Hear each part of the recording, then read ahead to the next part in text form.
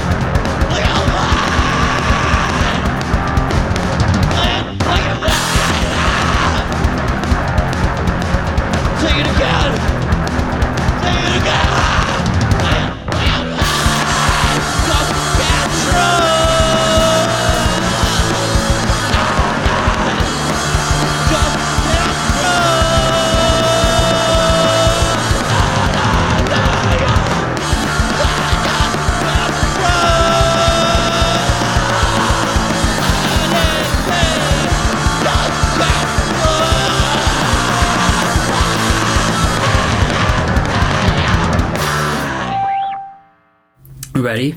Born and raised. Yeah. Born and ready. Just like, no, I'll never be ready. Nope. All right, what's going on, everybody? This is Frisky Morris Sessions, episode 49. I'm here with John, Lee, and Josh of Ribbonhead. What's going on, guys? Hello. Hello. You just heard the first track that they played live in the studio at Multitrack Recording called Gray, and that was the first track on Animal, right? Yep.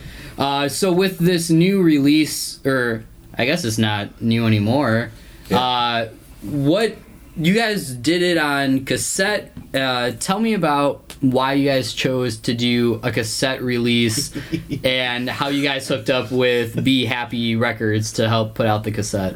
Cassette kind of fell in our lap. Because offered. Yeah, well, yeah, actually. Yeah, I'm in a band with Craig.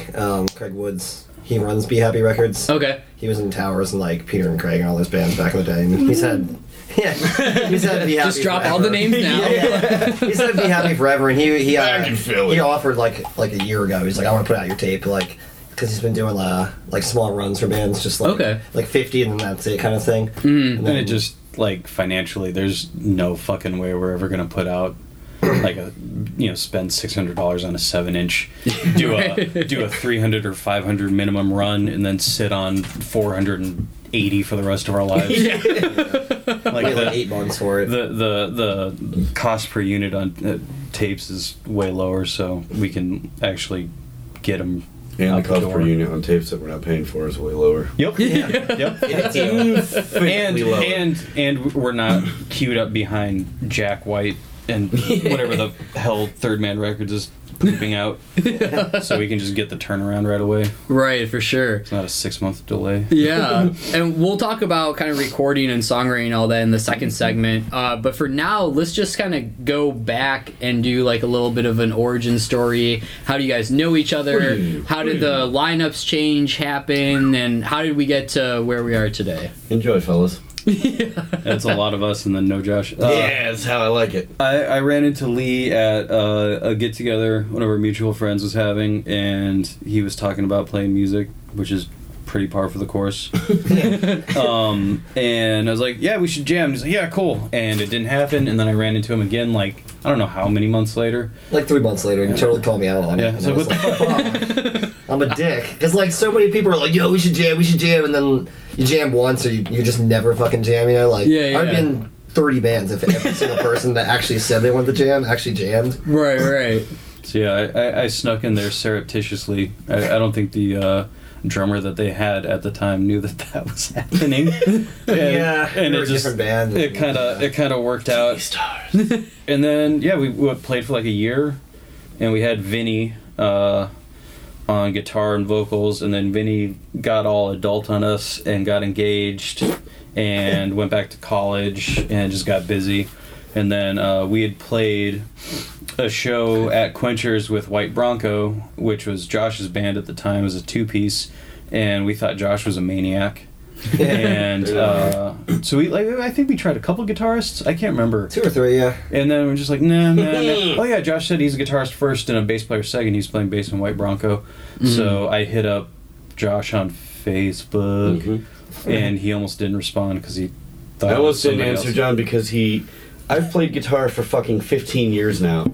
And John's first question I've never talked to him before. Like, we played, I was in a band, I played bass in this other band. It was a bassist and a drummer, and it was basically like this, like a lot of yelling and a lot of distortion. Okay. And unnecessarily loud. And we played with them, and it was fun. Oh, the Fester show. Yeah, that was It was the worst show ever. No. I feel like that's a great story that people would love to hear. It's good, but he's like, so he reaches out to me. He's like, so you play guitar too, right? And I looked at it, and I didn't see that it was a new person. I was like, okay, this is one of my friends being a fucking retard. Like, there's absolutely no way that somebody doesn't know that I play guitar. So I, like, minimized it. And I went and got my girlfriend. I was like, come here, look at this. Eddie is like, hey, Josh, do you play guitar? And I pulled it up. I was like, who the fuck is John? And I looked at it. I was like, oh, no, somebody's asking me. No, yeah, I play guitar. Shit, I'm an idiot. And then... I didn't even know that. And then Josh showed up to the first one and was like, yeah, I know the EP. And we're like, oh, cool. And he's like, I can play it this way or I have this other way of playing it too. And I'm like, you have options? You know the entire EP and you have options. And then, we started banging out stuff fast. And then... we played one show with Vinny as a vocals and guitar and me on guitar like alone. Yeah. And it was fun, but there was like literally one. Just a one-off. Yep. Is there a conscious decision to keep it a 3-piece, or with your sound, is there like a benefit to having a second guitar or having like a lead singer? Or do you think the energy's there and there's no need for a fourth person in the mix? Every time we've done it, it's 2 guitars, and this is so simple that like 2 guitars just drown each other out unless they're doing the same thing, and then it's just like fun natural stereo. There's so much going on already that I don't. I think there's a point of pride too in being like oppressively loud. Yeah. And only a 3-piece. Yeah. Right. Like Josh's usual setup is like a 215 Fender refrigerator. Yeah. And then he had another 410. 412. And then he's playing through a 410 Sun and a 15 Emperor. And then I've got my oversized kit. And it just the goal is just to like just hurt people. Yeah. That's awesome. Shock. Yeah. People just see it and like, oh, it's going to be a band. And it's just from the first snare hit, it's like, oh. So I know early on you guys did a tour in my research with Pompaloose? No. That ended up We were not looking happening? up the Austin, Texas Ribbonhead. Oh, there's 2. Yeah. We're better. And We're better. we have more likes, which Just saying that out there. I think that I don't think validates they play us. anymore, but they're like an electro pop weird. Like, Yeah, they we've been stopped. trying to distance ourselves. They stopped in 2013, like end of 2013. Yeah. But have you guys ever hit the road or done anything outside of Chicago? Or have you guys stayed We've pretty gone local? out. We played Disaster House, Yeah. which lived up to its name. Yeah. It's not just a clever name. No, it was a basement show. Shit went sideways real fast. I think we believe is the played. word. I think we played 4 songs. 4 or 5 songs, and then somebody destroyed all Josh's equipment. Yeah, like the pit was just out of control, and like beer was getting everywhere. Like the 50-year-old Josh- that live behind the house in a tent. Josh at one point got hit my by damn somebody beers. while he's playing guitar, which pushed him onto my kick. Oh And pushed my entire kit back like I didn't even a see foot. any of it. And he was sitting on it, and like I was playing and did that, and like kept playing, and he got up and like I grabbed your cymbal stand as I stood back up and stood because I felt like this, and I was just like playing. I just rear, and he pushed me, and I got up and grabbed his stand and just went right back into it. Yeah. Which would have been great if the rest of the set went like that. And then like after our shit got fried, then we got locked in the basement because a guy was walking around outside with a gun. So that was cool. Well, pulling up, I pulled up to that house with my girlfriend in the car, and she's like sitting on her phone texting, and like as I pull up, I'm like, oh fuck, don't look up, because as driving up, it was some kind of fucked up outtake from Mad Max. Yeah. Like it's like people with fucking arm sleeves, and not like tattoos. I mean fucking like a hole in the thing and this like Hot Topic striped arm sleeves. We were easily Like 3 of 7 people in a basement of 50 people not wearing leather, let Yeah. alone spikes. Like Not we're like, strung yeah, out. we're old as fuck as shit. Like not strung out, not it was an interesting scene. But It was an experience. I've been on tour before, and usually people are like, "Oh, look at these fucking weirdos. There's no way these guys are from town." And like, we felt like the weird, like hometown people. Like, oh man, I feel out of place, This guy keeps asking us for our beer. Oh, that dude, yeah. He had an open beer, an unopened beer, And then kept asking for and then more was beer. like, "Hey, you mind if I grab one of those beers?" And John's like, "Why don't you finish one or two of the ones that you're holding in your hand?" And one of his arms was broken, so I can only assume that's how that happened. Yeah, that was an experience. That was fun. That was awesome. I mean, it was god awful, but it was. We're trying to get awesome. out of the city more this year. Yeah. And I feel like you guys have kind of held on to this kind of DIY mentality and DIY way of doing things. I know you guys have played Mount Happy and other like DIY spots in Chicago. Do you feel that there's within like that whole thing of we're gonna be DIY, that there's definitely a disconnect between like within the community, or is it just kind of like what DIY means to us means X, and what DIY means to the other person means Y, and they don't always I think it's mix that. up? But I don't know if I ever. I just like playing. There's once you start, you get to a certain point in playing, like politicking starts happening, which is like easily the worst part of being in a band. yeah, And the DIY scene, like there's degrees, and if you're like super plugged into it, then you know the secret handshakes and the protocols that you follow. And Yeah. I don't know, I wouldn't ever consider us part of the, like, we've played Mount Happy a couple times, we played 2040, but we don't really like make a lot of appearances at those venues, and they've been fun whenever we've played them. yeah.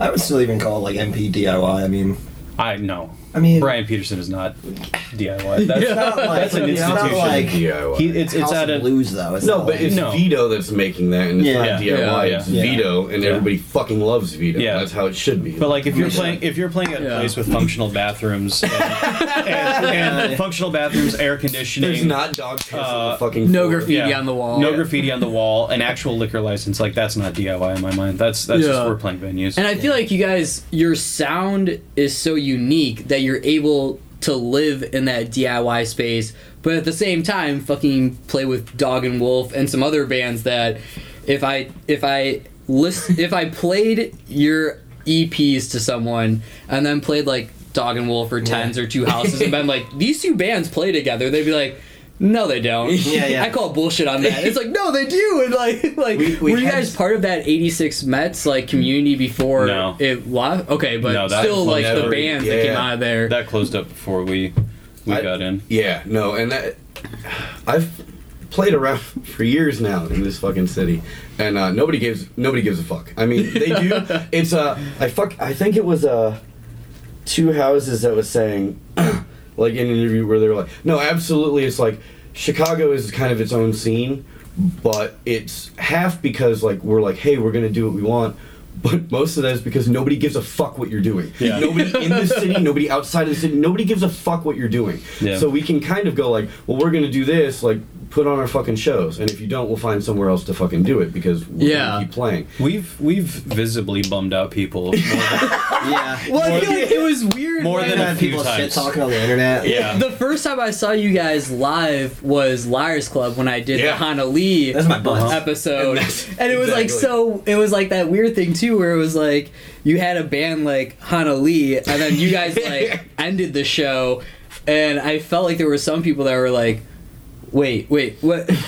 What just happened? Like Yeah. this show like changed gears on me, and I did not get a memo. I did not get like I didn't know. No one informed me if this was happening. was- But I'm like, I feel like going to that. No one gives a fuck. Like Chicago is like one of those that of course there's booking people that want to book. Yeah. Same in the same like subgenre, And but there's then it's scenes, like but- yeah, and then like little like niches of like friends of friends are in bands Yeah. and they always Yeah, play yeah. together. But it's like I always love it where it's like there's a hip hop guy and then like a band like you guys and then like a pop punk band, and it's like we all secretly love all of these different types of music that are playing at this show, but for some reason we have this stigma that it's like, oh no, they can't all be on the same stage. Yeah. That's impossible. No, that's always been.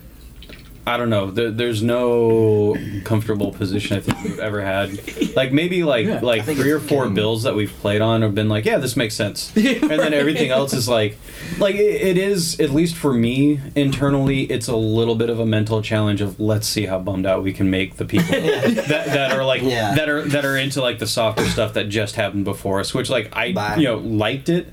I don't listen to a lot of loud stuff these days anyway, but like whatever, like songwriter thing before us, and it's like, all right, let's see how far we can push the crowd.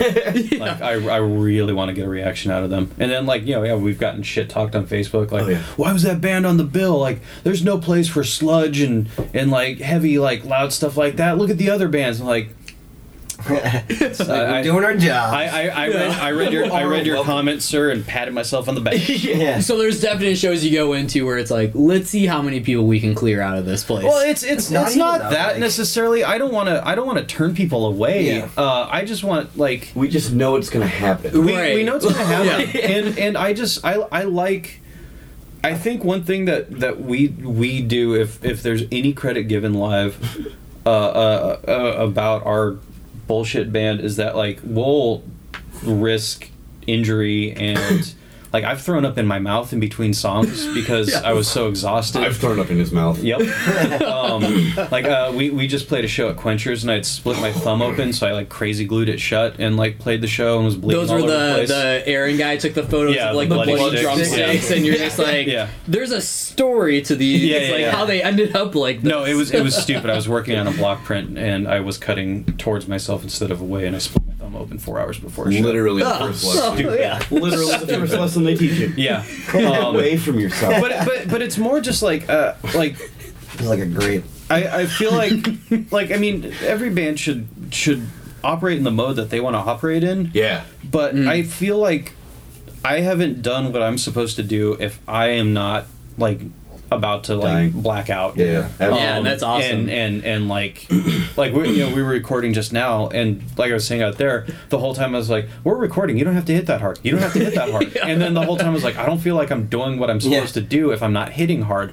And so it's more like I just for me, I'm not like the most technical drummer. I'm not fucking virtuoso, so I feel like what I've got is a willingness to just. You said syncopation, so I feel like you know. I read a Wikipedia page on drumming. BigWords.com. Yeah, he has to because fucking Lee won't write in anything but fucking 7 and fucking 11. Because I don't count anything. I don't know any notes. Lee's like, check out this. I wrote this 7 years ago, and for some reason nobody can play along to 6, 8, 12. And John's like, oh, I got it. And then Josh is just like... just shaking his head. I want to show something that I feel like I don't see a lot, which is, I mean... it doesn't baseball bats on the fucking... the oversized drumsticks. Yeah. I just, like, I don't think most bands, or all bands, or any bands need to do what we're doing, but it's just, I remember when I saw bands that were, like, kind of scary to watch play because of how intense they were and how much they were throwing themselves into it. That was the thing that kind of electrified me. Yeah. I love it when people are like, I thought you guys were going to kill each other. Every time that we've played I love that. I love hearing that. Every time that we think that we've played well, where it's like, that felt pretty good. Like, that was pretty good. Afterwards, people are like, I was pretty sure Josh was going to get hit by the bass. Like, somebody was going to get... Oh, okay, well, no, so you guys are correct, and we did do well. That's good to know. Like, and I feel like a lot of that is lost. Like, I'm the lead singer of a band, and I grew up in the thing where it's like, you know, if you're going to be the lead singer, like, you need to be doing fucking backflips off, like, shit, off the, like, the kick drum and things like that. And, like, if you're not dripping sweat, like... you're doing a disservice to the people that came out to that show. Yeah, every now and then we'll see bands that are like sort of aggressive or sort of loud, and like at the end of the show, I'm like, none of you are sweaty. How did you do that? Yeah. And like, I mean, it's so trying to be not judgmental, but it's also one of those like, man, like if that's what your sound is, like I want to see you physically pay for the sound that I'm hearing. I feel like there's some debt that's owed if you're going to play music like that. So and I feel like if people are like, oh, well, you know, I sing and I play guitar, so I'm like behind a microphone, so I'm like strapped to that microphone, and I'm like, You have No. not seen Ribbonhead live, obviously, because they don't give a fuck about that, No. and they're gonna Josh, move What around the and get fucking crazy. microphone? Yeah. Fuck your microphone. Josh is an You don't have to stand right in front of it the whole time. Like you're Josh not is an singing idiot. 100% of the time. It's Josh a. is a- I always Josh come is- out and chip my teeth. Like, Yep. it's like, no mic, Mike, oh! Split your lip, chip your Fuck. teeth. Yeah, like, Ian's party, they had one of those round bass fucking mic stands, and it was missing a rubber foot. So I went to step up, and I always step on the mic stand to hold it in place, so that when I lean up against it, I don't just go and Right, lean right, it. yeah. So like I stepped on it and it just went right into my face. So I was like bleeding all night. So as I'm like yelling, I'm like, there's blood all over the place. I'm like, I feel. Enjoy hepatitis. You Goonies stepped on the rake yourself. If anyone likes Sideshow war, Bob. just stand like right in this like Yeah. splash zone area that's happening. Yeah, no, you'll be good. We don't have spaghetti, but we got blood, and it'll do just fine. Yep. Awesome. All right, we're going to take our first break. You're going to hear the second song that Ribbon had recorded live in the studio, and it's called Honey Pot. And which one was this off of? This is off the forthcoming. this one's This is new. This is new. Ooh, Brand new. new. So we'll talk about the new recording that they did back in January-ish. Yeah. And then go ahead and go into the songwriting process because it's very fucking technical, weird shit that they do up there. And enjoy Honey Pot.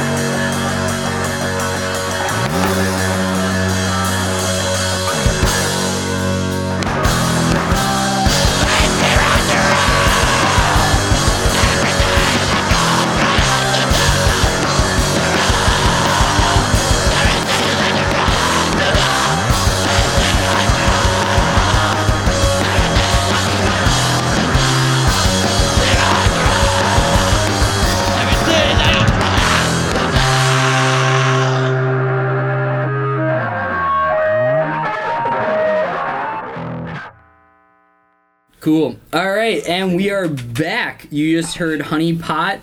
We have Ribbonhead in the studio. Crack open that second beer. Let's get rocking and rolling. You're two-fisting it? Oh. All right. There you housing it. So we mentioned I mean, it's not deep with you guys were recording at Wall to Wall. Yeah. You guys recorded in the big room, which I'm super jealous of, but we'll just skate over that. So what is the typical... Let me back up. Songwriting process for Ribbonhead from inception to the song making it on the set list. What does that kind of timeline look like for you guys, songwriting wise? Most of the time, it's pretty fast. It's fast. Lee. Let's try and Reader's Digest this pig. Lee comes in with a riff that doesn't make any fucking sense. It usually sounds like it's in a minor or a major key and is probably in 7/8. John goes, yeah, no, that sounds great. I'm like, okay, well, now I have to find a way to play this riff in 7/8.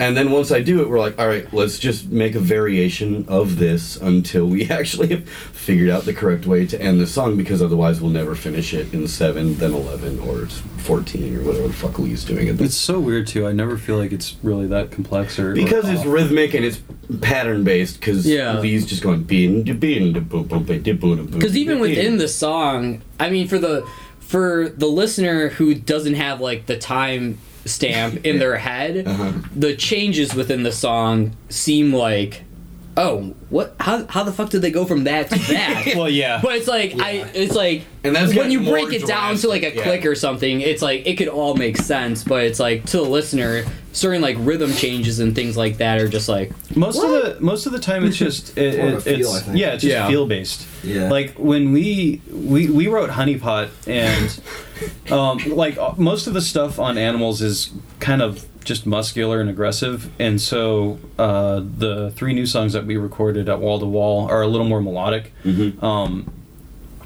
a lot more melodic. But when we wrote Honey Pot, it was just like we had the verse chorus, and then I think I was sitting there and I was like, I kind of just like, can we just take a left turn? Can we like take a hard left turn into a part that has nothing to do with what came before? Yeah. And like we'll just like we'll have like the hornets buzzing around guitars, and then we'll kick into just a sludgy, I don't know, unsane type. It's exactly what we want, because every single fucking person that we've showed that song thinks it's 2 on songs. the mix. Well, not even just that. They're like, like if you were to live tweet a review of it, someone would be like, yeah, no, it's this. This is good. I like this. Oh, it's kind of got that Midwestern. What the fuck is happening right now? Yeah. Like, all of a sudden, people are like real depressed. Like, so if we can't do it live, where it's like, oh, well, we're playing with Thames, and we're playing with Automan, and we're playing with Dog and Wolf, like, and we can't just bum you out right there. We'll go like, well, we'll bring the Midwest. Yeah. We'll bring the melody, and then we'll tell you how you should feel terrible yet again. Yeah. We'll pull the rug out from you. Yeah. If we've got to make the melody happen to make you feel bad about what happens afterwards, we'll do it. Let's fucking do it. But it's mostly just feel. It's like if there's a riff there, it's we didn't play it, but the 3rd song that we recorded has like a stupidly difficult drum pattern that I'm like I wrote it and I was like, that's stupid, but I have to play it. Why am I doing this? Yeah. I didn't write that. You write it and you're like, this is awesome, and then you actually have to play it, and then you're I like, realize this is not awesome. The studio's like 75 minutes of John going. That wasn't even the hard beat. That was just because I'd been drumming for 6 hours and my hands were shut. Make shit up. But yeah, it's mostly feel. It's like, all right, cool. That riff was pretty cool. What does it feel like needs to happen next? And then it's we usually just stop and like talk about it. Like, like a lot of some bands I'm in, like it's just kind of like everybody just kind of plays the next riff and like you don't really talk about it. You're just kind of like, oh, well, this probably should go next, and then you have your song and you never really talked about it. Yeah. Whereas, like I think we stop a lot and we're like, maybe this note to that note. Some of them come out pretty fast. Yeah. I feel like go. Oh, I was gonna say, I think a lot of our dynamic is based on I mean, John can play real people instruments. Oh. No, I mean he Keep digging. He can play like melodic instruments. I like to make fun of him because he's a drummer. Yeah. But he's also a really good arranger. Like Lee That's and the only I, thing I'm good at. Lee and I are vomitous when it comes to riff. Like everything, 30 riffs off that one note. Not even just like we'll be like, Lee, play what you just played, and Lee will do not what he just played. No, he will play it for 45 minutes, and he won't stop. It's like bassland, buddy. Like Lee and I can both just crank out bullshit for hours on end, and John will be like, don't like that, do that one, do it longer. Yeah, like cut that last note off. Lee, do this one afterwards. I'm just segue it like this. Like, I'm basically just an editor. Yeah, which is fine. No, it's great. We're just random noise generation machine. Yeah. And John fucking hacks it all apart live. Like, let's along, keep what sticks. And I feel like for your songs, it doesn't really adhere to quote unquote like a punk like format, and do you attribute that to like having metal, and I know we were talking about like doom metal and like crazy shit and like two-piece bands, and does it come from where it's like, yeah, I guess we're kind of a punk band, but our writing style comes from like totally different worlds? I don't know what we are. Yeah, we just play fast and loud. I feel like a fucking asshole calling us a punk band, but I think a lot of people who maybe, I mean, lack of a better term, people are either really involved. Yeah. People who are really involved in punk really take that umbrage with us being described as punk. Well, no, just when they do it, it's like they're like, oh yeah, no, we're punk. We do it like this is the meaning and this is the reason. I'm like, absolutely, but I don't think that we're like, oh man, we're trying to do whatever. Like it feels weird because I'm like, I don't have any problem being called a punk band, but I feel like we're not, just because like when we go play with punk bands, we're like, oh man, this feels so weird. Like we feel so out of place, and not like because like playing with the weird melodic bands is easy for us because we know them, and our fan crossover for who fucking knows why is really solid. Like between like Dog and Wolf and like Automan and like the Tens crew, we know everybody in all those bands. I think we just surprise people too. Like I think people are just like, oh, and they just want to stick around and see what we do. Because it goes into that, like, you're thinking of it like, oh, it's in 7/8, and then it's in something else, and then oh, it switches over, and it's like most punk bands are like, okay, drummer, play as loud and as fast as you can, and we'll try and keep up, and that's the tempo. Where it's like there's more of like. We're just trying to keep I feel like a dick saying educated, but I feel like there's a more like music, like musically though, like there's more of like a musically educated like approach to it. We're just trying where to keep it's just like entertained. And it's funny because trying to talk musical education with either of these two is like fucking pulling teeth, which is like why I feel like maybe we are a punk band because we don't try and think about it. We don't go, oh well, I don't know, like this major it sounds doesn't good, fit in. Right? Yeah. I don't know the notes. Well, and that's like I try and be like, no, this will work because I'm playing the fit. Like there's one song where I literally play one chord for the whole fucking verse. All of the verses is, and it's not even a chord, it's an octave. Like he's doing everything, and I'm like, no, it works because I'm playing the fifth of this. So when you do it and I'm doing these, it makes a fucking power chord. And he's like, I don't know, man. Like, yeah, sure. I just thought it sounded cool. Like, sure, yeah, no, let's do that, dude. And so I do feel like every guitarist that does lead lines, if they don't want to sound like a lower class brats type of like street punk band, invest in what you have, that like octave pedal, or am I saying that right? Oh, I have for the for the Pig Lord song, that intro, whatever you tap into on the. Oh, you mean on Kneecapper? Like the really long, like bassy intro sludgy and like a lot of intro. like chaos. The one where he screams into the the one that we were like yeah, okay. That's just fucking. That's Lee and I playing at the same time. That's our fucking entire thing. Is when Lee and I play at the same time, it sounds like a massive attack of one note. Then like so, it's like the boards or like the pedals that you guys use. It's like the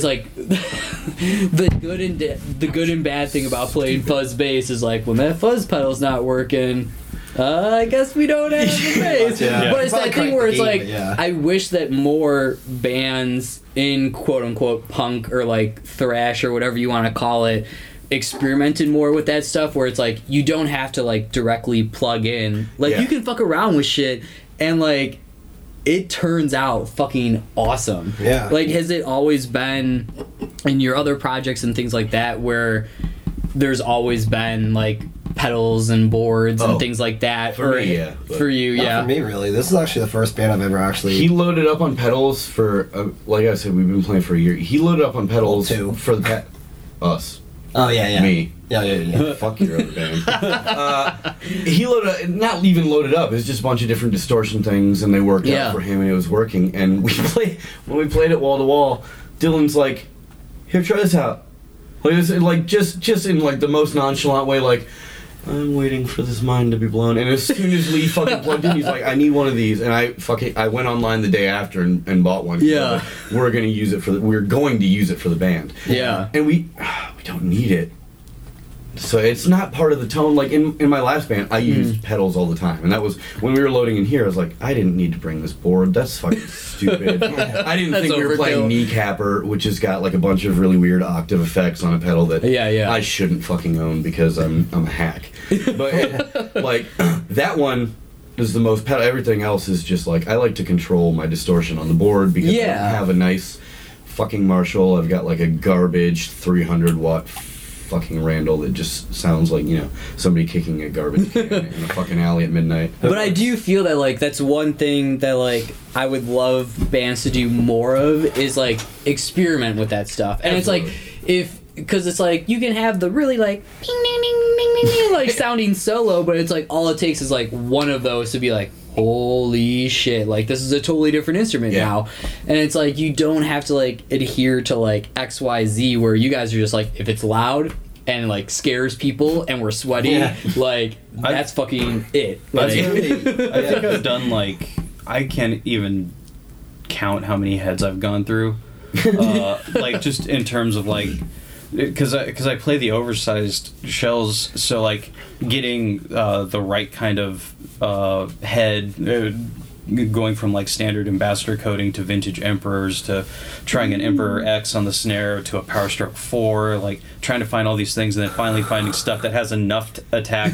Yeah, we talked about pedals for an hour. And like doing all that and then like going through cymbals too. Like I was burning through fucking cymbals like they didn't cost $400 a pop. And I finally got the 23-inch and for some reason that thing hasn't fallen apart and it's also like, no shit. I don't know what's going on. Well, there goes that. Yeah, thanks a lot. Jinxed it. Next hit. It's so crazy that it's like there's so much thought and like equipment know-how and things like just that. Pickiness. But then it's like you put out koozies and pins that are like 0 fucks. Zero fucks. Like it's like, but no, there are fucks given. No, I think we care intensely about writing stuff that we feel is as good as we can make it, which is entirely internal and absolutely not relative to anything else externally. But I think the 0 fucks thing is just like external completely. It's just like everyone who's like, I love you. I love that when you say great things. Like I learn shit about my playing when I hear reviews or people talking about whatever. But it's like you kind of just don't care. It's like we're gonna play. We're gonna do the absolute best we can when we play. Except if we play Emporium, because it seems like both times we played there. Well, we got to get sick and then not sleep. To play there. First time we played there, it was like it was New Year's my Day? first show. Record store or record 420. It was 420. Yeah. I worked till 7 a.m, and it was my first show with the band without Vinny. Okay. And then after that we played a show the night we recorded at Wall to Wall. After like tracking all day and screaming like that was the Facebook post where you're like scheduling issues or like six yet again. So I feel like then you know what? No, we'll take a break because this is kind of like a separate thing where I want to talk about the new recording. How you guys said it was very melodic, but then hearing from album reviews such as like other certain, I won't name any names, but certain album reviews were like, oh, you guys should lose all the melodic and be all aggressive. And I feel like it goes to the 0 fucks where it's like, thank you, we're still gonna write what we want to write, but thanks for that. Unfortunately, I'm like, I will go the route that if somebody tells me I shouldn't do something, like, it sounds like a good idea now. Like, it sounds like a real fucking good idea right now. Now that you bring it up, and I think we're just keeping ourselves entertained too. Like we did fucking Long Pig and Gray, which are exhausting and just nonstop like forward movement, and then it's like, you know what we haven't done yet? We haven't really done anything melodic. Yeah, let's try that, because if we keep doing the same thing, if we AC/DC our albums and just put out the same fucking 4 songs every time, then I've got no interest in being in the band anymore. Alright, so we're going to take a little break, and then we'll talk more about the new recording, when to expect it, how the recording process was, and then go into a little bit of a speed round. So for now, you're going to enjoy the third track that Ribbon had recorded in the studio called Kneecap. Enjoy.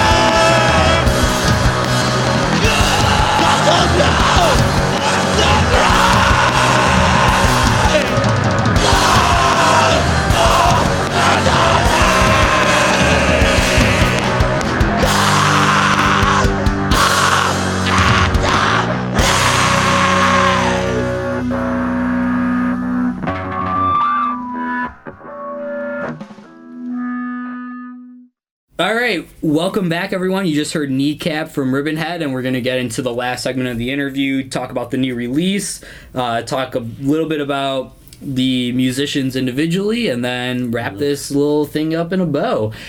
So you guys recorded January-ish in Wall to Wall. Tell us about the new recording. Dylan from Den, bass player, engineered it and did a fucking phenomenal job. Yeah. It was just kind of a cool dude to hang out with. Recorded everything live. Yeah. Did one guitar overdub, I think. Just one guitar Just double through a fancier amp with better sound. And then, Josh made up lyrics on the spot because that's kind of that sort of thing. the way we approach that.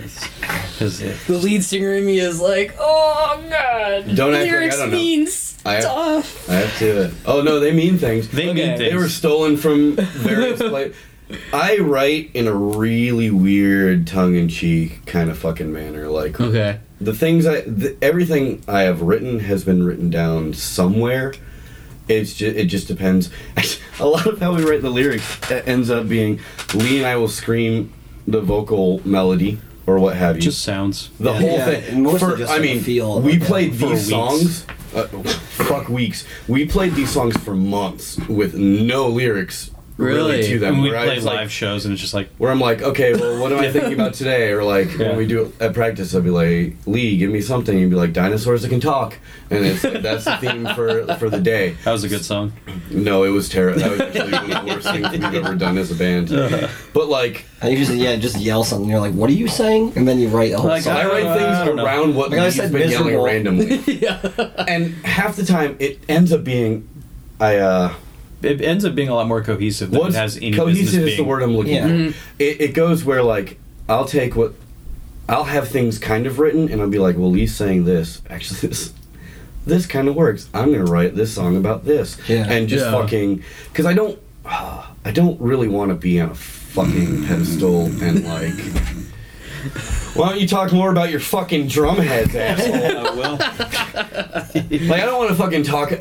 I'm not a I don't talk about political shit because I don't want to sound like the white guy that thinks he knows what he's talking about. Like who? Right. I don't know shit. Nobody gives a Yeah. fuck about my opinion other than me, and that's how I want to keep it. Like I'm fine with that. Yeah. Like Yeah. you can learn my lyrics if you want, but please Ugh, God don't. And but like I mean, stupid quotes from things. It's like There's a definitely- glimpse inside to my brain, which is nothing I wish on anyone. there's definitely no like concerted effort. We just completely deviated from talking about recording the new stuff.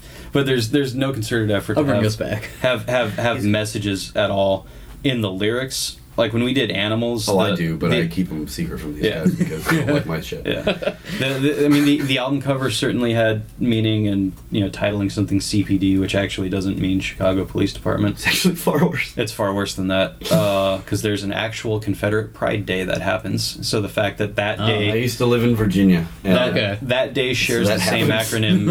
acronym, shares the same acronym as the Chicago Police Force, and that was the same year that every week was a new African American person being killed by a cop. So it was like, okay, so this is just the time that is going on right now. And Yeah, I don't write political shit, and I do it on purpose. Like I Right. don't want to fucking come off it's like a lot I more know. personal, Yeah. which is like good. It's sort of like an internalized. Wherever your headspace is based on what's going on externally, and you don't have to like you don't have Yeah. to point and preach or anything like that. Right. So, So, what like- would you say would be the biggest difference between your previous releases, recording them, and recording this new release? Does the new release have a name? Yeah, Yep. What is it called? racing to the bottom. Release date? I've finished the mix this week, so we have to send it in for mastering. We'll probably do a Bandcamp release pretty quick after that, and then we're doing. I'm stealing all of Hayes XXL from AmRep's stuff because he block prints all of the packaging for like the small run records. We're not gonna do a record because of the aforementioned price issue, Yeah. and also the tapes are just way more hip right now. Well, yeah, if somebody asks to, but tapes are super hip right now, so we'll do those. And we're gonna. I've got some lino cuts that I've done. We're gonna block print the Okay. art onto cardboard box mailer things. We'll put tapes in there. We'll probably have a print inside that. Hell yeah. Stickers. Yeah, patches and stuff. And then the fun stuff. Yeah. I'm gonna do that. Have you done a lot of like the behind, like mixing and things like that for the other releases, or has this been everything that I've we've done? He's yeah. mixed. So like if you're the like engineer nerd. I'm the producer. I can't engineer for shit, but okay. Dylan did a fucking phenomenal job. So it goes along with like the arranging, where it's like you see the arrangement through with the producing. Yeah, and it's also like it's a control freak thing too, because I don't ever want to bother somebody as much as I'm going to need to get it to sound the way that I want it to. Right. So like if you listen to our first EP, like that mix is garbage because I didn't really know what I was doing. And then Animals, I think I kind of figured it out. And then this mix, I spent like a month relearning compression stuff, and it's like the entire new album is just compressors and EQs. There's nothing, I'm not fancy, there's the vocal spreader on Lee's backup vocals, but beyond that, but yeah, it's something that I really like doing too. Like I really like hearing the raw stems, and then like knowing that if I put on a certain compressor with a certain attack and a certain release and a certain ratio and a certain threshold, that without even doing anything on the EQ end, it's still gonna like sound like what it sounds like live. Is it a gift and a curse? Do you like wake up in the middle of the night like, oh, I can do that, and then you like go down and you like work on it, and then it's like no sleep because you're like always like trying? Is there like a perfectionist thing where you find yourself being like, no, stop, there's only so much I can do? There's definitely like like I'll be at work or I'll be on the train back home. Like I always listen to I bounce the mixes out. I listen to them on the train ride to and from work, just because 9 times out of 10 whoever listens to our thing is probably going to have ambient noise for sure. So that's my trial by fire.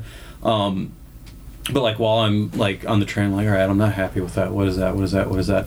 Okay, so my effects stack, if I put an EQ first and then a high pass filter and then a compressor and then an EQ, I can drop the mids out from the start, I can cut the low end rumble, then the compressor will get that clean signal, and then I compress that, and then I put the EQ on top of that, and I shape the sound exactly how I want it.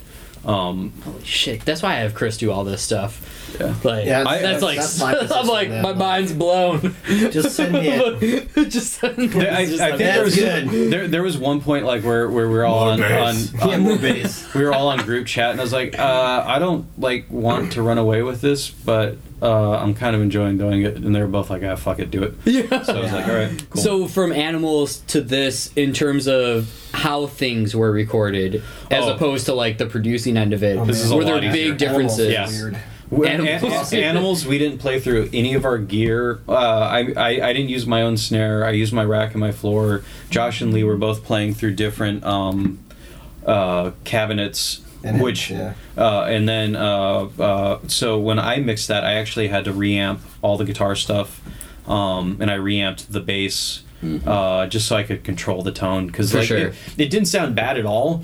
The captures were all really clean and they were good to work with, but they weren't like the tone that we wanted. Like Lee didn't like the tone that he had, Josh didn't like the tone he had, but they were serviceable, so I could just run them through a virtual amp and like have total control over like mic position, cabinet style, head style. Yeah. Do you feel like you lose something putting so much of it through digital things as opposed to being like, oh, we want like the raw noise of it? Or is it something where it's like we can still achieve that with it sounding professionally done? You can get it, because when it, not in a bad way, like it was recorded really well in a fucking ridiculous studio, but like Animals was recorded really well, but it still kind of has, I mean, it's not even sterile. It still sounds good to us, like for what we did and how much, like what we did to it and the amount of money we spent on doing it.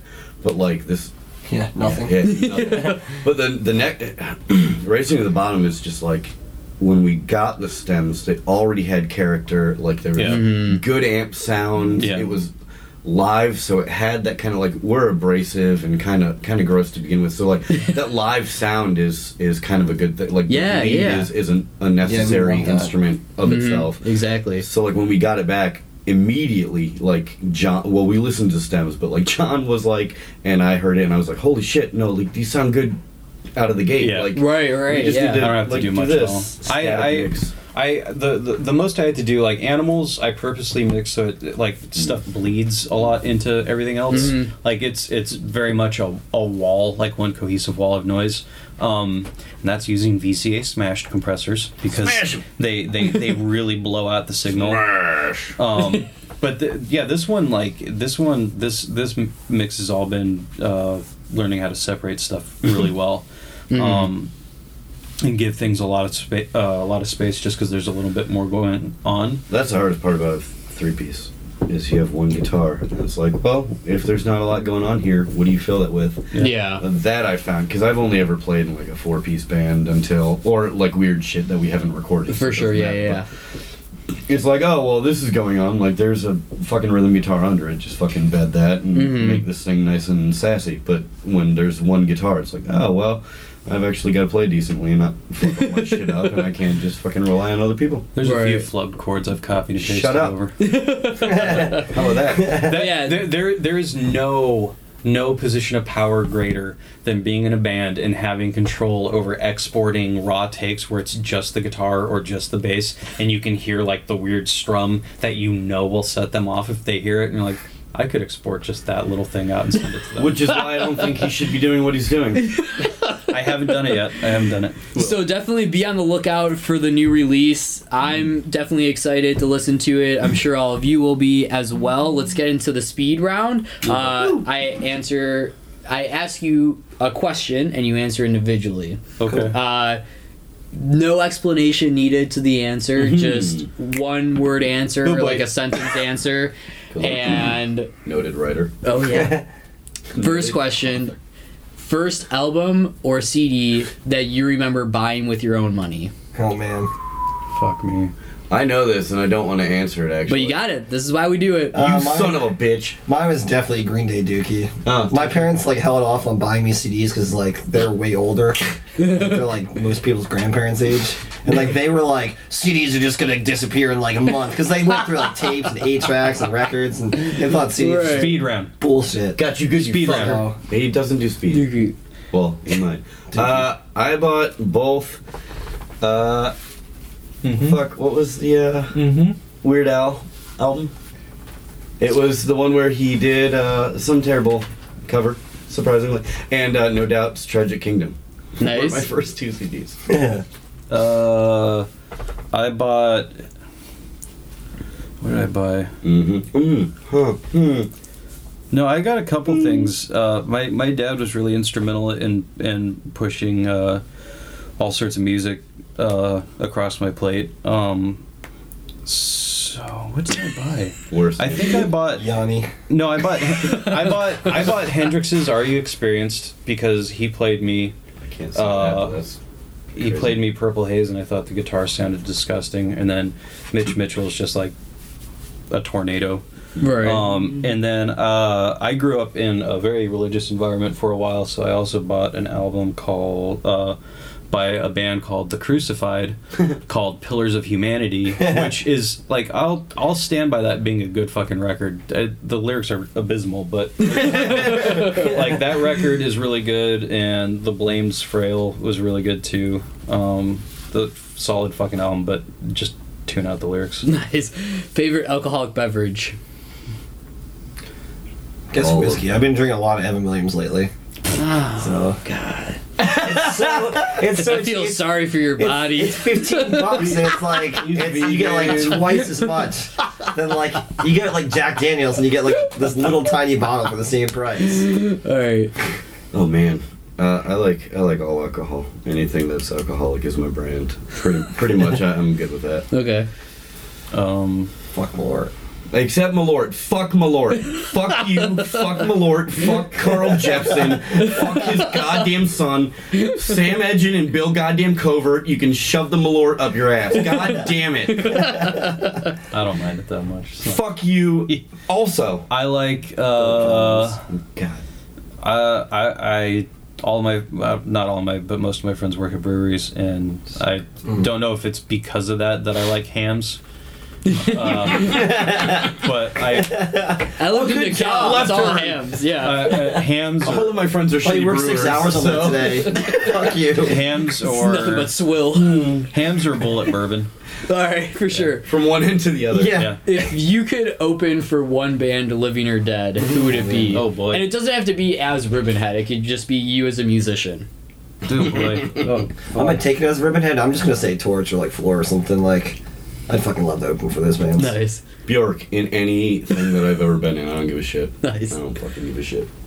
oh shit. Good job, stupid. Drive like Jehu or Queens of the Stone Age. Yeah, no Very shit. cool. Nice. Favorite venue to play in Chicago? Kind of like that Sub T basement, man. That Sub T basement was awesome. I don't think we've played it yet. We but haven't. We haven't I think played it. Downstairs? It's Yeah. not even a basement. It's the Oh, main it's floor. downstairs. Yeah. Yeah. Let's, Goddamn let's main focus floor. on the band that we're Okay, being well, interviewed for. Well, no, but no, I he think said- it's he just said personal. favorite place to play. Yeah, it's your, yeah. I just wanted to give him shit. Yeah, I like them. I like Alright. I like Empty Bottle a bunch. Okay. Josh. I don't know. I've played Quencher so many times that I feel like it's my second home.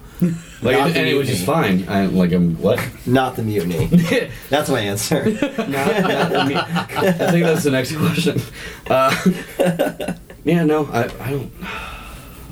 Clubs don't seem to like Actually, me I don't here. mind the mutiny. It's just that stage that's so wide. Like Well, people and turn that out little for thing, it. the Yeah, ramp. the ramps. Yeah. Yeah, oh, fucking People ramp. turn out. Division. You don't know what to do with it. Nobody knows what to do with the goddamn ramp. Is it a runway? Like, Oh, it is if you're a singer. oh That yeah, it is. You don't need to Ah. tell me twice. I like. I don't think we've had a bad show at Liars Club. No, Liars Club is. No, Liars is fun. as Liars shit. Club, the Jay who does the sound, Hell yeah. He's awesome. Jay's Yeah, fucking does a killer. fucking great job. I can actually hear stuff on the stage, which is cool. Jay working sound, Gary behind the bar. Yeah. You're gonna have a good night. Oh yeah. Jay fucking. Herb just like cameoing his Yeah. way amongst the bar. Yeah. You know it's like you're not getting out of there alive. I knew Liars Club was good when we played there, and whenever we played, like people, I was in the middle of a song, and I could see people looking at me like horrified. Alright, some of my shit broke, whatever. And as soon as we finished playing, I looked over, and the fucking monitor was on fire. Yeah. Well, it was smoking, to be fair. Yeah. And Jay walks up, And he goes, as "Yep." urgently as he can. He walks up, he goes, "That was fucking awesome." And He then- like walks and up to me and was like, "Yes, the sound guy didn't yell at me for burning their monitors." to the Like ground." I had been watching him, and I could see him behind the board, and he's kind of like this, and he goes, and he just he looks over, and he just kind of is like watching it while we're playing. I was like, he's not telling us to stop. So I fuck it. Yeah, We've got yeah. like 20 seconds left in a song. Let's just. Yeah. And then like I think the first time we ever played there, we didn't go on to like 1. It was Yeah. the night of that 15 ridiculous or something. wind rainstorm. Yeah, like the huge storm, and the Hawks played, right? Yep. And it was like playoff 1:15, game and they're or like, some shit. "You've got like 15 minutes to play your set." And like usually we play like 20 minutes, so like we burned through. We didn't pause. We didn't stop. Rip through it. Just ripped Yeah. through it. And at the Lucky very that, end too. of it, somebody shouted, "Holy fucking shit!" And I was like, "Cool." Nice. We've done our job. We can go. Yeah. Yeah. If you could attribute one band to either you saw them live or you heard them, and after that you were like, I need to do what they're doing. I need to be in a band. Who would be that band that you heard or saw that you were like, yep, I need to start a band? When I first started playing music because of Smashing Pumpkins, but when I saw Glassjaw live, I was like, I might actually need to be a vocalist. Like, that man has just absolutely fucked up everything that I've ever seen, like, as far as music goes. Like, that guy's fucking amazing. Nice. Leesus. I'm gonna say Coliseum. Yeah. Yeah, like Ryan Patterson's like, no matter how big they get, Ryan Patterson's still got that like DIY ethic. You know? Yeah, like, yeah. He's still, I don't know. He's just a smart guy. He's been doing it fucking forever. Like, he screen prints. He does everything. Like, that guy just seems real down to earth and just in it to win it. I hope they didn't break up. I heard. Chris Penny era Dillinger Escape Plan. Which like is hilarious because I couldn't be further from that guy in both terms of talent and technical prowess, but watching him play was just like it was a master class in being fluent in his instrument. Yeah. And then Neurosis and Jason Roeder is like, that guy is so endlessly creative in the beats and patterns that he comes up with.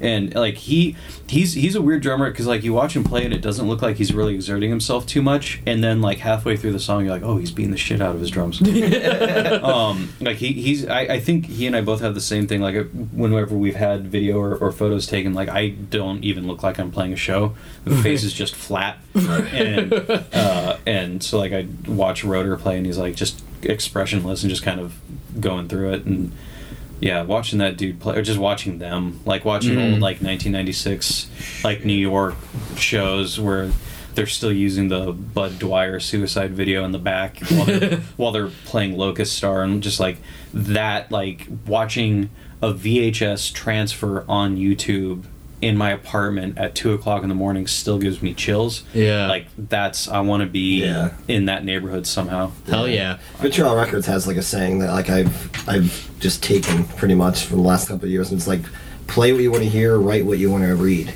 And it's like, it's super simple. It's just like, if there's like something missing in like the music world, like just do it for yourself, because obviously like there's a hole. Like, I don't know.